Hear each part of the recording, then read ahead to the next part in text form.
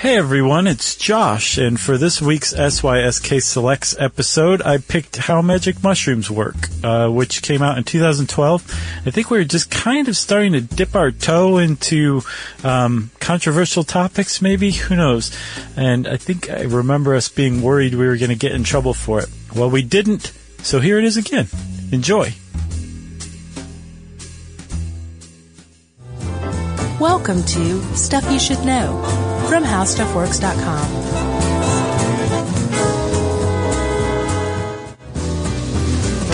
Hey, and welcome to the podcast. I'm Josh Clark. There's Charles W. Chuck Bryant with me. And this is the Far Out podcast, Stuff You Should Know. That's right.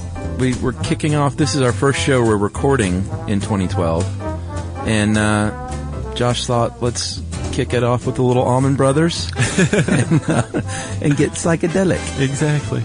That's who you think of when you think psychedelia? Well, Allman Brothers? They were known for having mushrooms on their album covers and T-shirts, and it was a very common thing. Those are peaches. No, they had mushrooms all over the place. Oh, okay. Yeah, but generally, no. Of course, you think of the Grateful Dead. I suppose. Jefferson Airplane. Yeah, the 13th floor elevators. Yeah, Quicksilver Messenger Service. Moby Grape. Strawberry alarm clock. Right. Chocolate watch band. Jimi Hendrix, of course. Who? Yeah.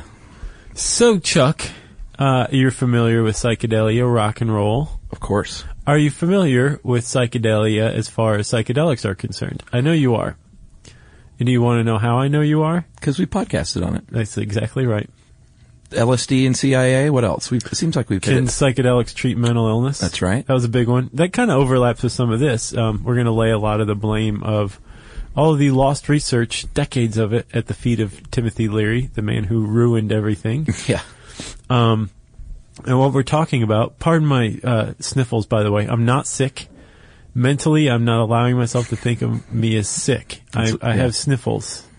That's what I did. I was like, no, I'm not sick. I'm just not going to let it happen. And look at you. You look fantastic. Yeah, it was just a few days. I think if I would have wallowed in it, it would have been more than a week. I'm not letting myself. Like, I hit it hard, man. Like, tons of fluids and emergency and airborne and fruits, and that was fine. Okay. You'll be great. Airborne? You know that's like wholly discredited. It's the same thing as emergency, pretty much. It's just like vitamins and stuff. Oh, okay. Yeah. All right. But it doesn't keep you from getting sick. I think that's how it's discredited. But it'll help you out, like, in a vitamin-y way. Right. All right. Some college kids are just like, get to the mushrooms. Yeah, exactly. So, let's get to the mushrooms, Chuck. Okie dokie. Chuck. Josh. I've got no real intro other than I think we should talk about the history of mushrooms first. Okay. What do you think? I think that sounds great. Apparently there's a lot of debate over how long people have been using magic mushrooms. Yeah. As far as religious rituals, recreationally, who knows? But the supposition is that it goes back thousands and thousands of years. For example, there's a cave painting in Algeria that's 9,000 years old that supposedly depicts mushrooms. There's another one in Spain that's 6,000 years old that depicts mushrooms. Sure. And I mean, it makes a lot of sense that when you think of Native American tribes, Amerindian tribes, Mesoamerican tribes, these people have customarily eaten magic mushrooms all this time, right? Well, that's what one camp says is, hey, they've been used in religious rites for thousands of years in Central America and Northern Africa, like you said. Yeah. So, what's the rub? But then there's another camp that says, hey, you can't prove that. You're just seeing what you want to see when you look at that cave painting or that Allman Brothers cover. And just because there's a mushroom on the wall doesn't mean that they ate magic mushrooms. What did the Aztecs have? Tio, how do you pronounce that? I don't know. I've never been good at pronouncing Aztec, but I can take a stab at it if you'd like me to. Sure. Teonanactal. Right. They called it the flesh of the gods, and they used this substance. We know that. We just don't know what it was. But a lot of people think that it might have been, quote-unquote, magic mushrooms. Right. They also made statues of it, that kind of thing. Yeah, and you generally only do that back in the day.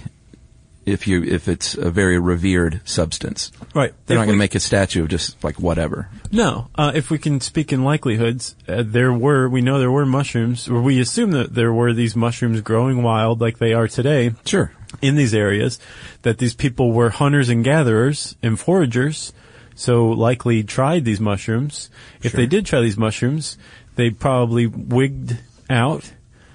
Right? Isn't that the clinical term? I think they'd call it a trip. Okay. Man. They tripped and probably started incorporating it into their cave art.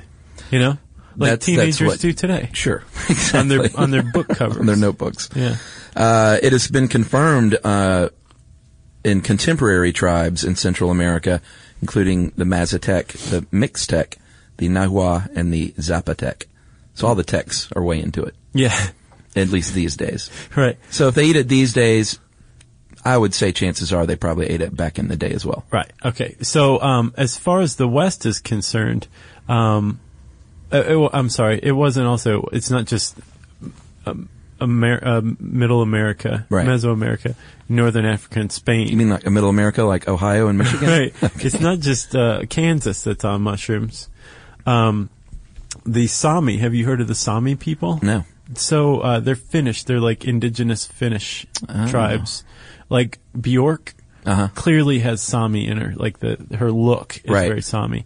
I like that look. Yeah, well, you'd like the Samis. Cool looking. They love mushrooms so much that they are known to drink the urine of reindeer that have just recently ingested mushrooms. And there's an art installation in, I think, Berlin recently of this guy who had a bunch of magic mushrooms in this pen, a bunch of reindeer in them, and he was having the reindeer eat the mushrooms and then collecting their urine and storing it. Well, my question to him is, why would he go about it that way if he has the magic mushrooms? Did it, like, increase the potency or something like that? I don't know. You'd probably be better off asking a Sami person than him. Sure. I don't know if, like, it's like that coffee we failed to mention that's fed to, like, ferrets. And they poop out the coffee bean? Right, exactly. And then they roast that into coffee. Exactly. It's status. Yeah. So anyway, people have probably been eating magic mushrooms for a long time, but among Westerners, it was totally unthought of, unheard of, unknown until the 50s, right? Yeah. In 1955, a writer, he's a mycologist who studies mushrooms. Mm-hmm. His name was R. Gordon Wesson, and he traveled to Mexico a lot back in the 50s, searching out mushrooms, not for magic mushroom purposes, but he was just into mushrooms. Right. And he participated in a ritual there. He and his wife did together. Well, not at first. Actually, did you read the article? No. Yeah. It's really good. You should read it sometime. He took a colleague down there first. Later on, he took his wife and daughter, and she was like 18, so he was like, sure, she's old enough. And they all tripped on these mushrooms, but I'd like to read a selection, if I may. Okay. Alan is his friend, by the way. Is that Alan Heim? Yeah, I think so. Okay. Alan and I were determined to resist any effects that they might have, to observe better the events of the night, but our resolve soon melted before the onslaught of the mushrooms. Alan felt cold and wrapped himself in a blanket. A few minutes later, he leaned over and whispered, "Gordon, I'm seeing things." I told him not to worry. I was too. We were never more wide awake, and the visions came whether our eyes were open or closed.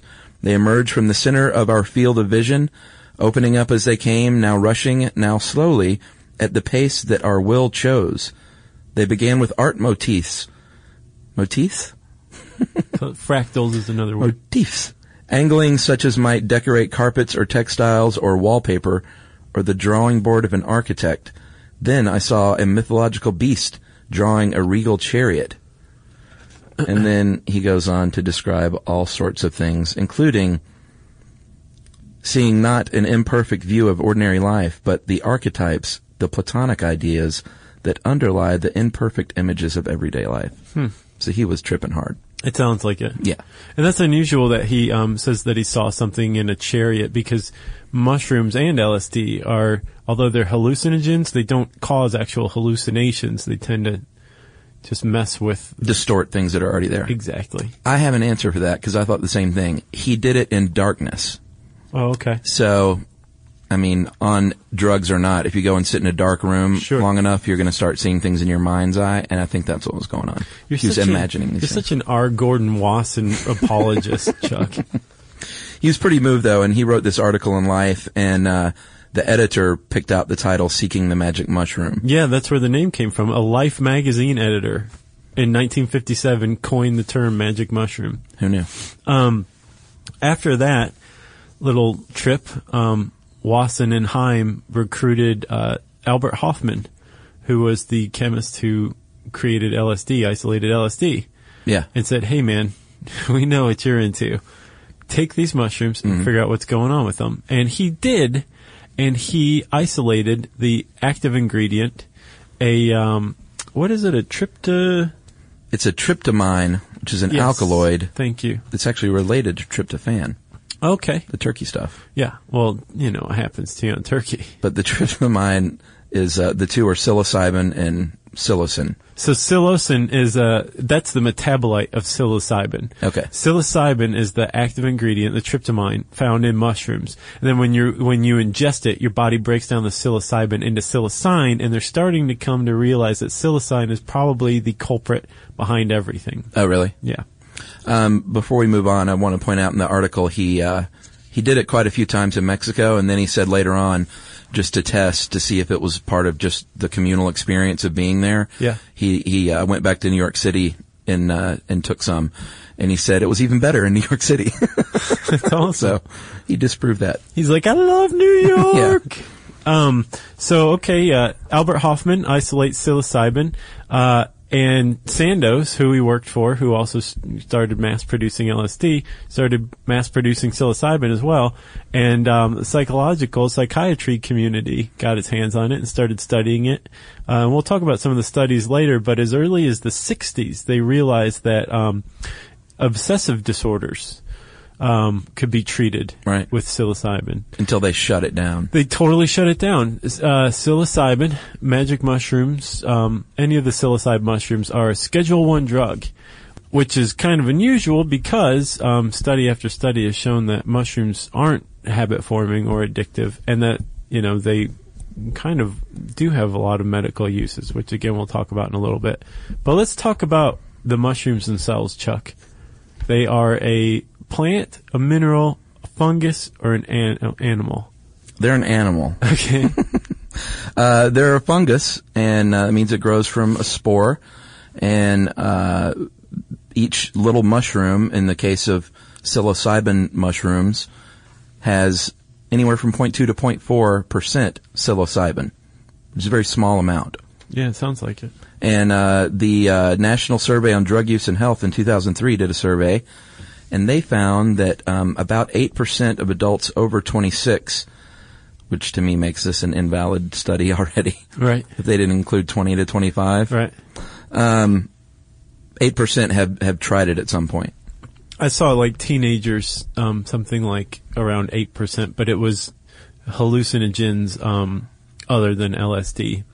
Oh, really? Which includes like PCP and stuff like that. Oh, really? It seems kind of weird to lump those together. But in Europe, the prevalence is probably higher, between 0.3% and 14.1% of use at least once in the person's lifetime. Between 0.3 and 14?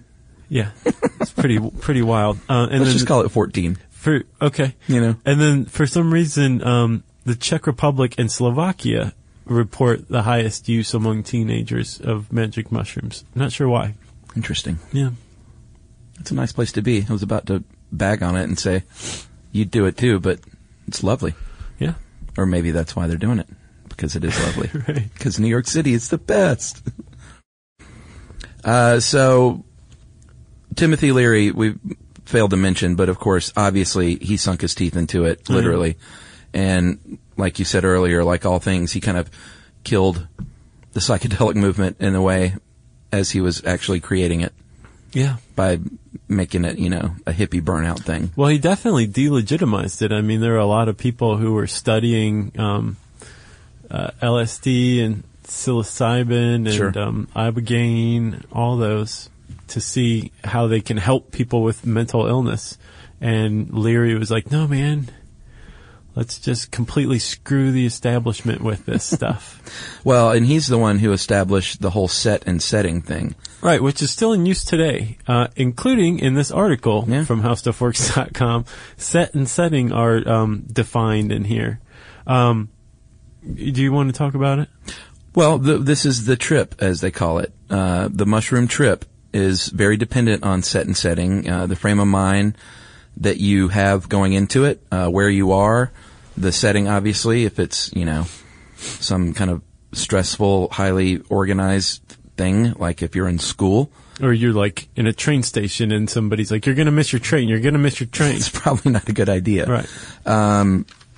Or if you're hanging out with friends and you're camping or you're doing something there where you have no stress involved and you have the right outlook going in, Timothy Leary says that's what you want as far as going into this whole thing. Right. Set is mindset and setting is your environment. Also, studies have found that even what are called drug-naive people can have a positive experience on psilocybin mushrooms if what's about to happen to them is explained to them ahead of time. That's a big part of it too, is knowing what you're getting into, going into it. Well, and that's a big part of these studies we're going to talk about later on, was these people were all coached ahead of time by people, they call them, they're guides is what they are. Shaman? No, they're research assistants who have had previous experience with psychotropics.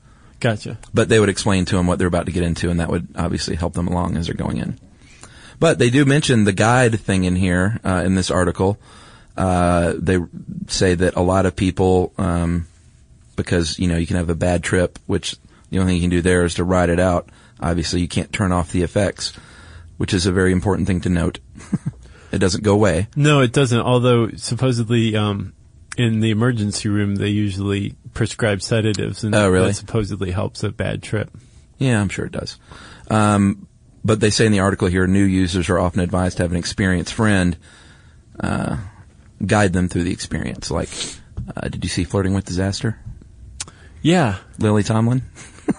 They accidentally dosed the cop, and she was like, Alan Alda's like, she's a great guide. He'll be fine. Yeah. And then she just kind of coaches him through the thing. I was looking up movies that have mushrooms in them, and I was having a lot of trouble. I found like Altered States. Well, this was LSD, but...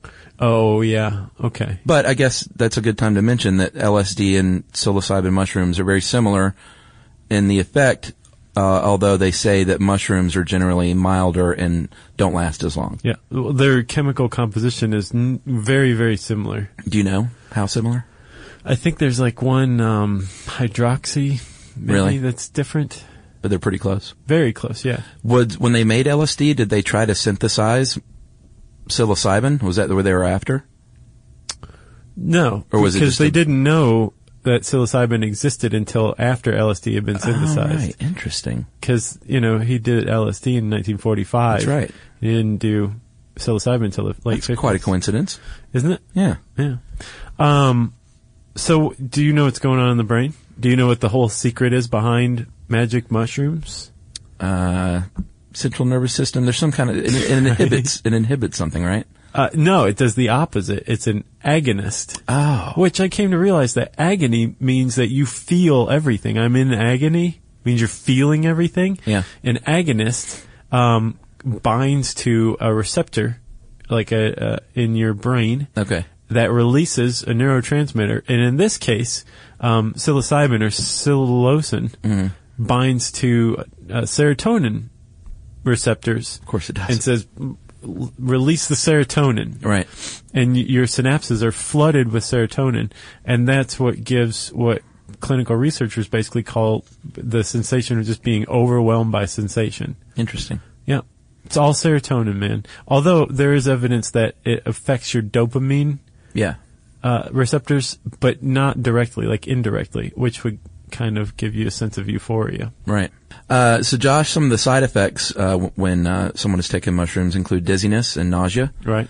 Muscle weakness, loss of appetite, and numbness.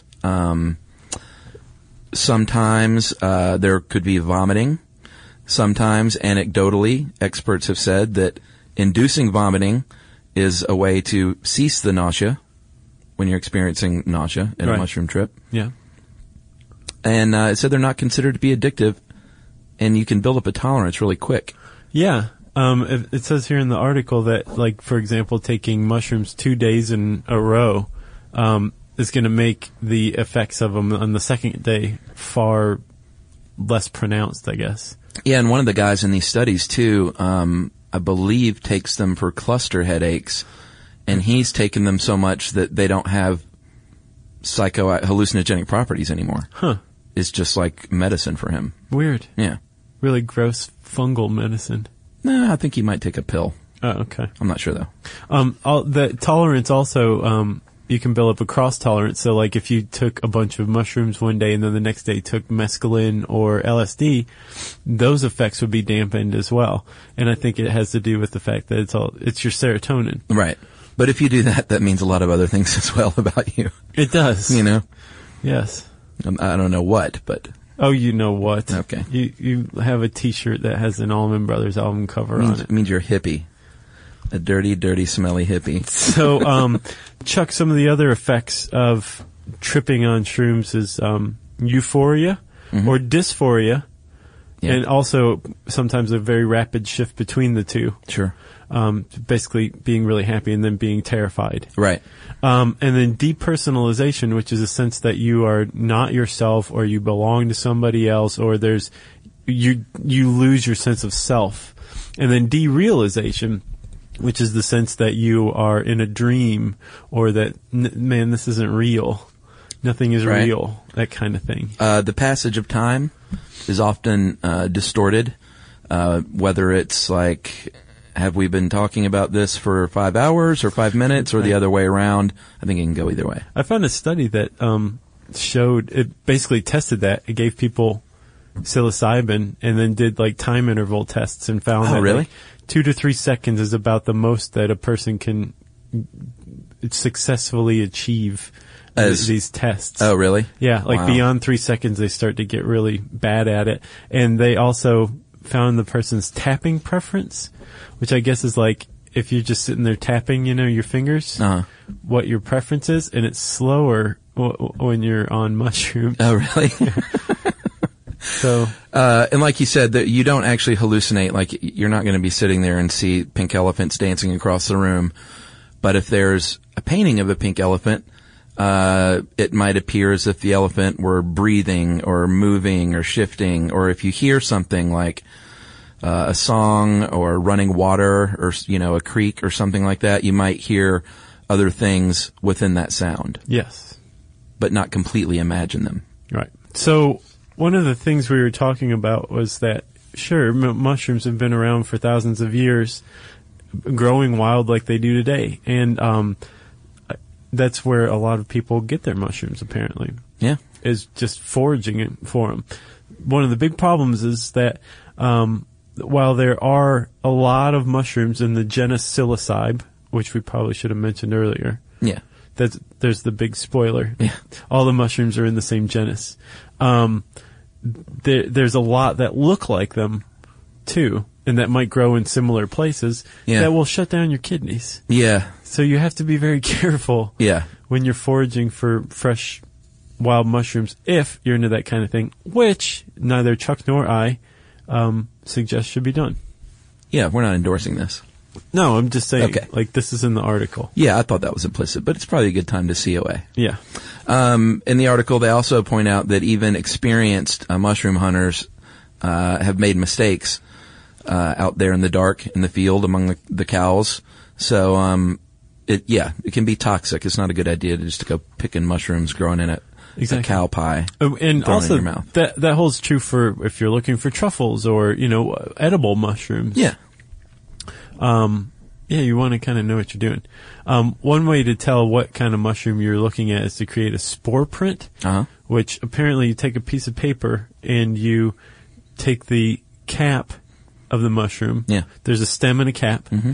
And in the genus psilocybe, most of them are fairly small. So the cap is about 1 inch tall. Yeah. The stem's about 3 inches tall. Generally. But you take the cap and you place it gill side down. If you've ever looked at the underside of a mushroom, there's the gills are just so weird looking. Yeah, little powdery gills. powder is the spores. Yeah. You press the gills down on the paper and it should leave an imprint of the spores. And if you know what you're doing, you can identify more easily or more closely the kind of mushroom you're dealing with. That's right. So we said that there's like dozens of species, I think, of psilocybe mushrooms. Yeah, there's tons of them. A couple of really popular ones, though, as far as ingestion goes, are the psilocybe cubensis. It's one of the most common ones. It's a little larger as far as magic mushrooms go. It's got a golden cap. I'm sorry, it's called the golden cap or Mexican mushroom. That's the street name, I think. That's the one that R. Gordon Wasser probably was trying. So, in Mexico. Yeah. And it's got usually a reddish-brown cap, white or yellowish stem. And here's an important thing. When it's bruised or crushed, it can turn blue. And a lot of people will say, hey, that's how you know it's a magic mushroom, is if it turns blue when you crush it. Mm-hmm. And that's not true because there are toxic varieties that do the same thing. Yeah. So that's a good way to get yourself in trouble. It's also coprophilic, which means that it grows in poop. Yeah. Moist environments, very humid environments. And hot. Yeah, like South Georgia, let's say. Or Florida. Oh, yeah. Which apparently, I didn't look to see, but as of February 2009 at least, is the only state in the union where it isn't illegal to, I guess, pick or possess fresh psilocybe mushrooms. Fresh as in non-dried out. Right. Yeah, that's true. Huh. Or it was 2 years ago. I was going to say, is it still, do you know? I don't know. And when they say the reasoning is that, hey, it grows in the wild, people pick mushrooms and might pick them by accident, so we don't want to send you to prison if something's an accident. Plus, the Rainbow family's in Ocala, and we can't, we don't want to screw up their jam. One of the other more popular ones is the psilocybe semilanceata. Nice, Chuck. Or the Liberty cap. Yep. And it also is found in damp, grassy fields populated by cattle, but it doesn't grow directly on the dung. Right. It has a little pointy cap, light yellow and brown, and it's smaller than the golden cap Mexican. Right. And then I guess one of the other of the big three is P. baeocystis, or the bluebell or bottle cap. So, Chuck, if one were disposed to take mushrooms, what, according to the article, would the person do? Well, I mean, what are the people who are taking mushrooms doing with them? We talked about foraging. That's one way. You can buy them, which is illegal, and we don't recommend it, obviously. It's illegal even to have spores, which is surprising because spores don't actually contain psilocybin, which is what's outlawed. It's a weird loophole. Right. But it's not a loophole. It's what's the opposite of a loophole? The donut part minus the hole? The munchkin. Okay. That's the donut hole is the munchkin. I know. I'm familiar with munchkins, believe me. Okay. And then you can grow your own, obviously, but if you're looking to buy this kind of thing in the United States, they sell it much like marijuana in ounces and quarter ounces and eighth ounces. And I know an eighth is defined in this. It's 3.5 grams? In this article. This is the craziest article on the site. It has to be. Yeah, it is pretty crazy. Because at one point she talks about, who wrote this? Shana Freeman? Shana talks about the ones on the Gulf Coast give you a mellower high, but the Thai mushrooms give you a much more intense high. Right. It's crazy. It is. And when they dry out, which is when most people have them, they're dried out, they will lose some of their psychotropic properties in the drying process, but they retain these properties, I don't know about indefinitely, but for years. Yeah. Well, because you're not just drying them. I think you have to freeze dry them, or you have to dry them. There's like a certain way to dry them, I think, that kind of locks in everything. Locks in the flavor? Right. The gross. Which apparently is flavor. Very unfortunate. Some mushrooms have a reported flowery taste. That sounds awful. Sour or bitter. So it's not very fun, which means that a lot of people do crazy stuff with their mushrooms to make them more palatable. Chocolates. Mushroom chocolates is one. Soaking their mushrooms in liquor, like tequila or rum. Uh-huh. just basically grinding them up and putting them into capsules, so like you don't taste anything at all. Yeah, like a mushroom pill. Or making mushroom tea, which supposedly, if you cook or brew mushrooms, it supposedly doesn't have an effect on the potency. Yeah, the experience the user has, and it reportedly comes on quicker as well. And anecdotally, people have even been known to eat the slimy remains of the tea. Gross. That's what I think. I mean, everything about mushrooms are gross, but slimy? I don't like mushrooms. Regular mushrooms. I know they supposedly don't have much of a taste, and they're put in foods for texture, but I don't like the texture. Yeah. The whole thing grosses me out. Right. So, about 1 gram of dried mushrooms is apparently a very small dose. 4 grams is a medium dose for an adult, I read. Medium to large. Yeah. So, and I guess 1 P. cubensis, the Mexican mushroom, dried is about 1 gram, one decent sized one.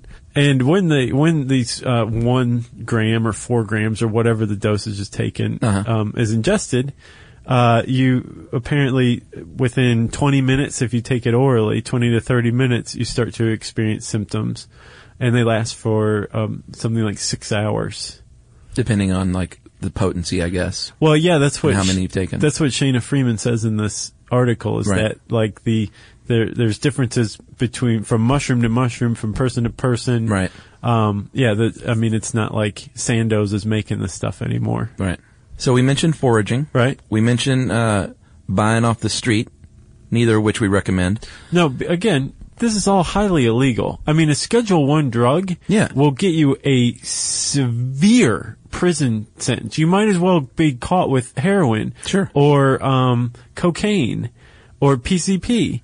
Like, this is as bad as it gets. It's not getting caught with this. Just because you can go out in the cow field and find some doesn't mean you should take it lightly. You're right. No, this is huge, man. That's a huge prison sentence. Very good to point It's out. like a life-ruining prison sentence. It is, very much. Although I guess probably just about any prison sentence is fairly life-ruining. But this is like double life-ruining. That's huge.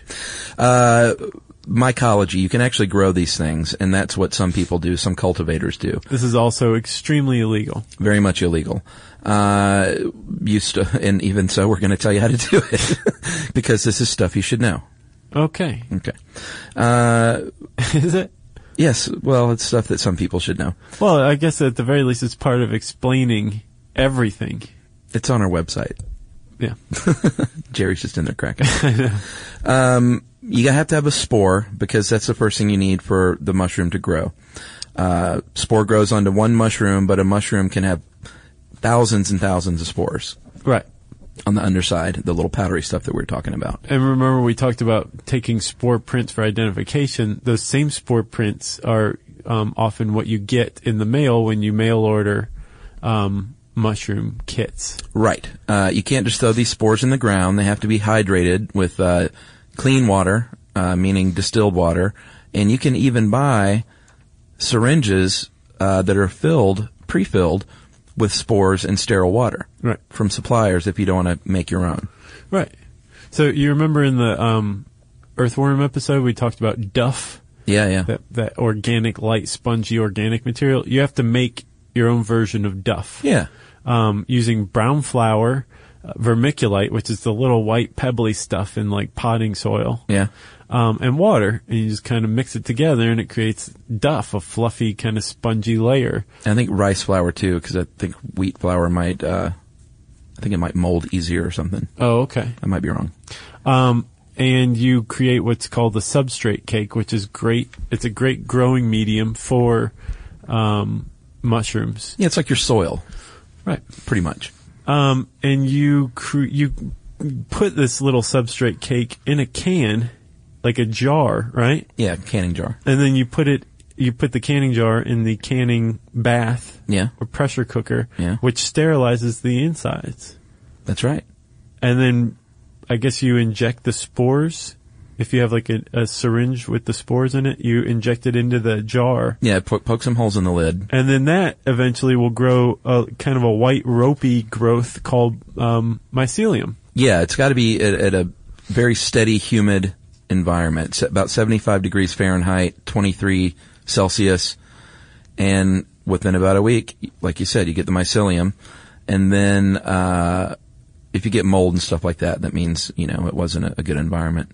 But eventually, once it's covered in mycelium, you're going to put that into a plastic container for fruiting, and under the right humid, warm conditions, and grow mushrooms. And each little cake can grow a lot of mushrooms. Yeah, like 1,000 or 100? Yeah, not at once, obviously. No, they grow in waves supposedly, and you harvest, and then more come, and you harvest, and more come, and then over the course of a month is where you get your mushrooms from the cake. Again, very illegal. Yes. To buy any of this stuff or to engage in growing any of this stuff. And let's talk about that, Chuck. I think it's high time we got to the law part of it.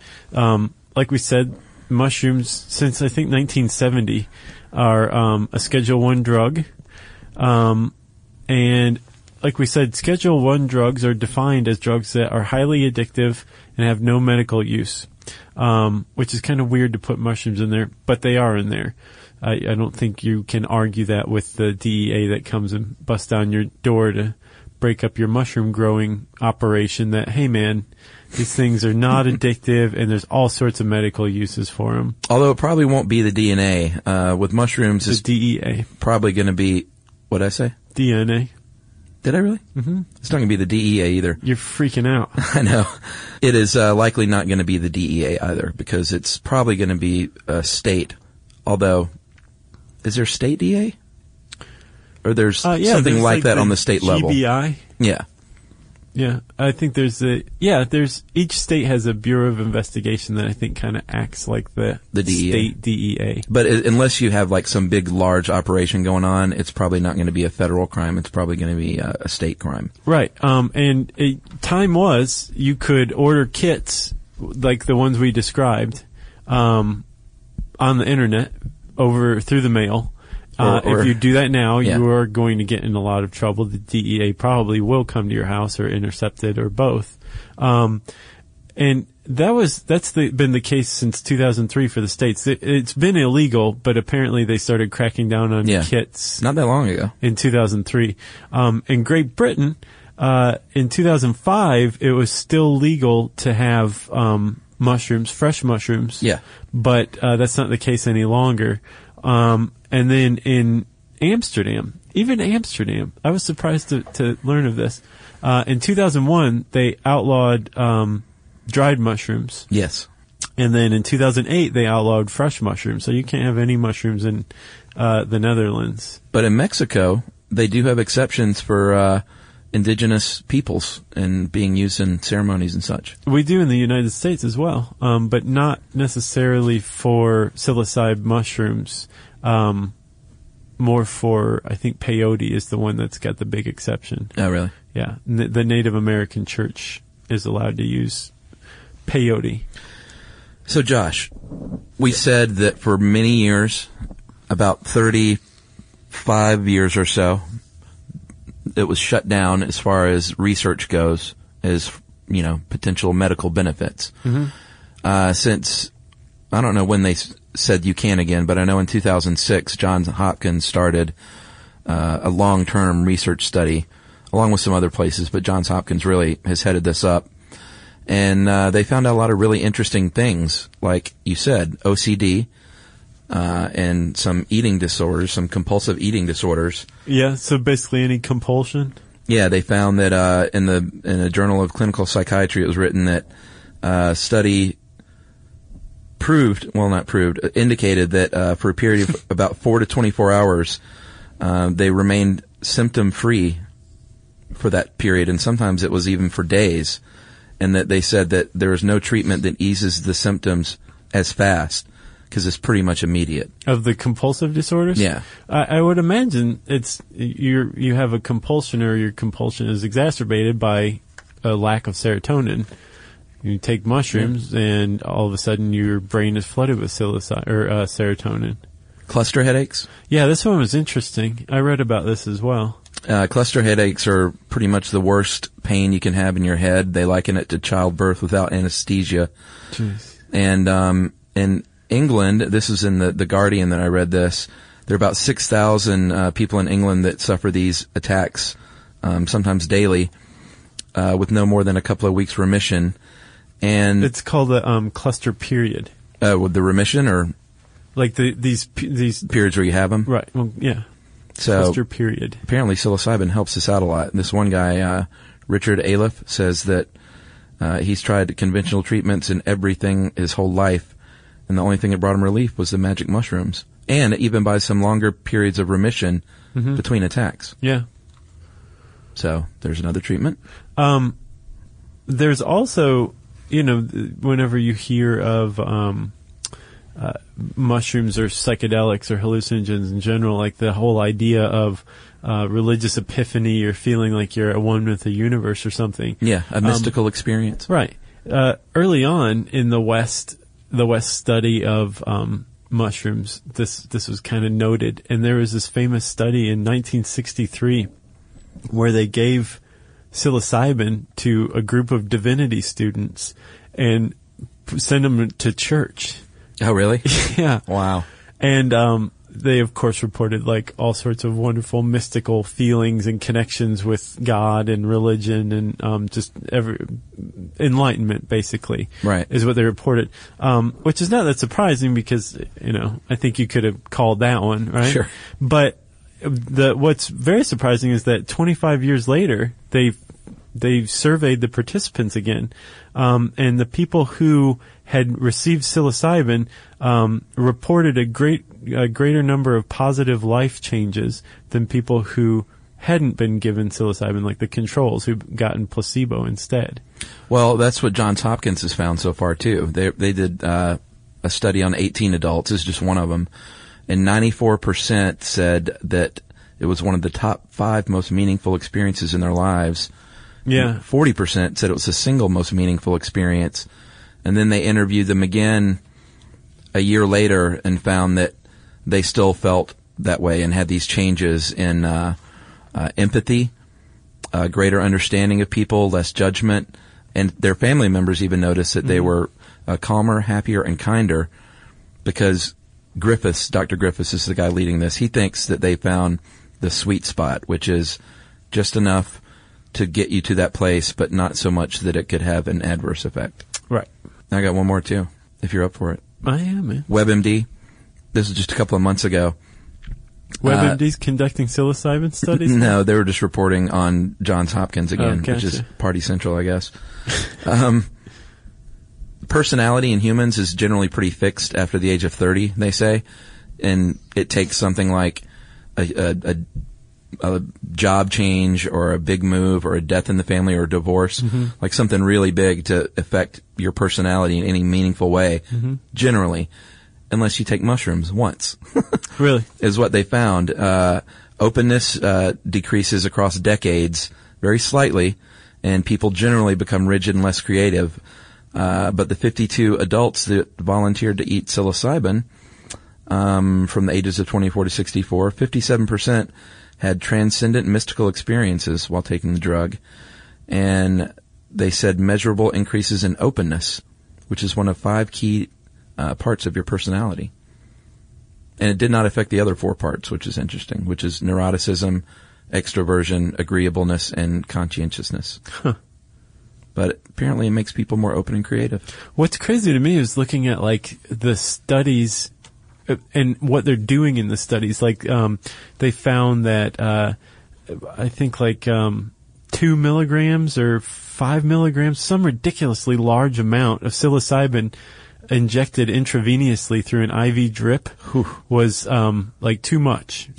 Patients started reporting that the experiences were a little overwhelming and terrifying. Yeah. And can't you imagine some poor sap in like a hospital room getting like 3 milligrams of psilocybin delivered intravenously? That's not set and setting. And there's also there's been a lot of cats, dogs, rabbits, monkeys cats, I think I said rats, mice. Cats really love it, though. That have been given psilocybin over the course of time in the name of research. Or eating it in the wild, I imagine. Well, have you ever seen The Bear? The documentary that follows the two bears? No. The bear eats mushrooms. Oh, really? And they have this big, like, scene where it's, like, just tripping and flowers are blooming and the sky is just moving with the stars and everything. And we were looking closely. You, me, and I were checking it out last night. It's clearly a person dressed as a bear tripping. So we went and did a little research. We're like, this is a documentary. Right. And, yeah, they had somebody dress up as a bear for that part.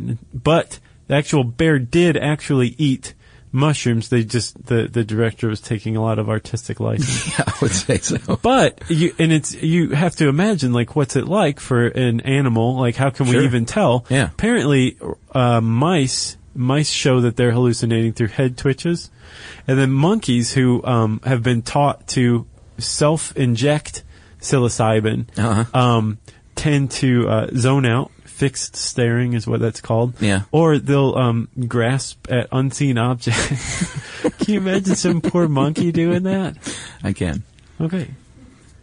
To be fair too, the WebMD report, 60% said they had these transcendent mystical experiences, but a lot of people also had bad trips. Sure. Had harrowing bouts of fear and anxiety. So, we're not saying that's like, take mushrooms and everything's great for your life. Right. They found that it can go one of two ways. Yeah. Good or bad.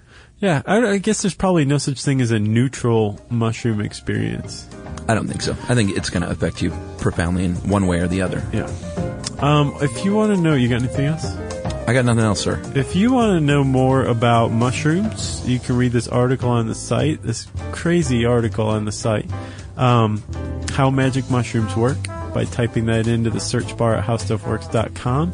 And that means that it is time for listener mail.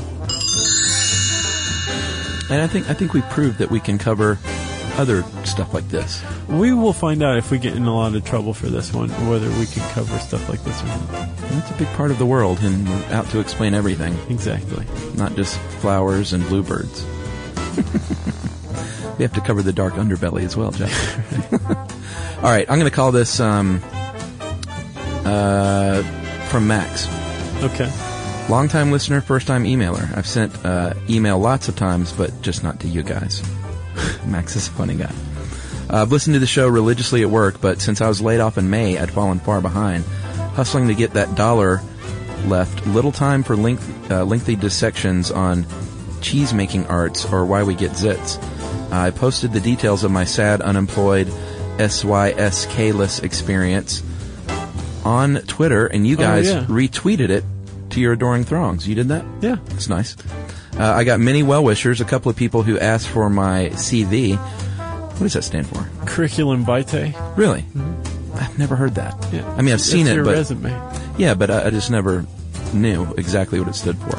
Now you do. It's like the WC. When you walk in there, the water closet, you're going to find a toilet. Yeah. Because it's a water closet. But they even call the toilet the water closet. It's not even just the room. It refers also to the toilet for some reason, which makes no sense to me. No, it's a closet. There's water. Where was I? I got many well wishes, a couple asked for my CV, and several new followers I got out of this retweet. People are actually following this guy because of you. Not much came of that alone, but it was awesome that you guys did that for me. Really cheered me up when that job search had been in vain for such a long while. So I wanted to send you dudes a heads up that after 4 lengthy interviews with the same company, I've been hired. I was vetted more thoroughly than Sarah Palin. It's an office gig in a nice neighborhood about 10 minutes from my home, which is a real perk that's hard to come by here in the San Francisco Bay Area. I'll be making more money than ever before, working with a friend of mine, and now I had plenty of time to catch up on your fine program. So huzzah to that. That is awesome. Thanks for your help, dudes. If I ever find myself in Atlanta, or you find yourself by the Bay, I owe you many beers. Mm-hmm. And that is Max in Martinez, California, who you can follow at Wicked Machine, if you're so interested. That's awesome. And I guess he'll be tweeting about his great new job working with his buddy. Yeah. Sleeping late. Making more money than ever. Rolling in dough. That's nice. Good for Max. thanks a lot, Max, for writing in. Yeah, I was wondering actually like a week or so ago how he was doing. But yeah, like right away somebody was like, hey, send me your CV. That's your cool. curriculum vitae. People are going to be, every unemployed person on the planet now is going to say, Josh, help. We'll retweet him. Apparently it doesn't do a whole lot, but we'll give it a shot. If you want to, I guess, let us know that you're unemployed on Twitter, you can tweet to us at SYSK Podcast. You can go hang out with us on Facebook. Indeed. Facebook.com/Stuff You Should Know. Or you can send us a good old-fashioned email at stuffpodcast@howstuffworks.com.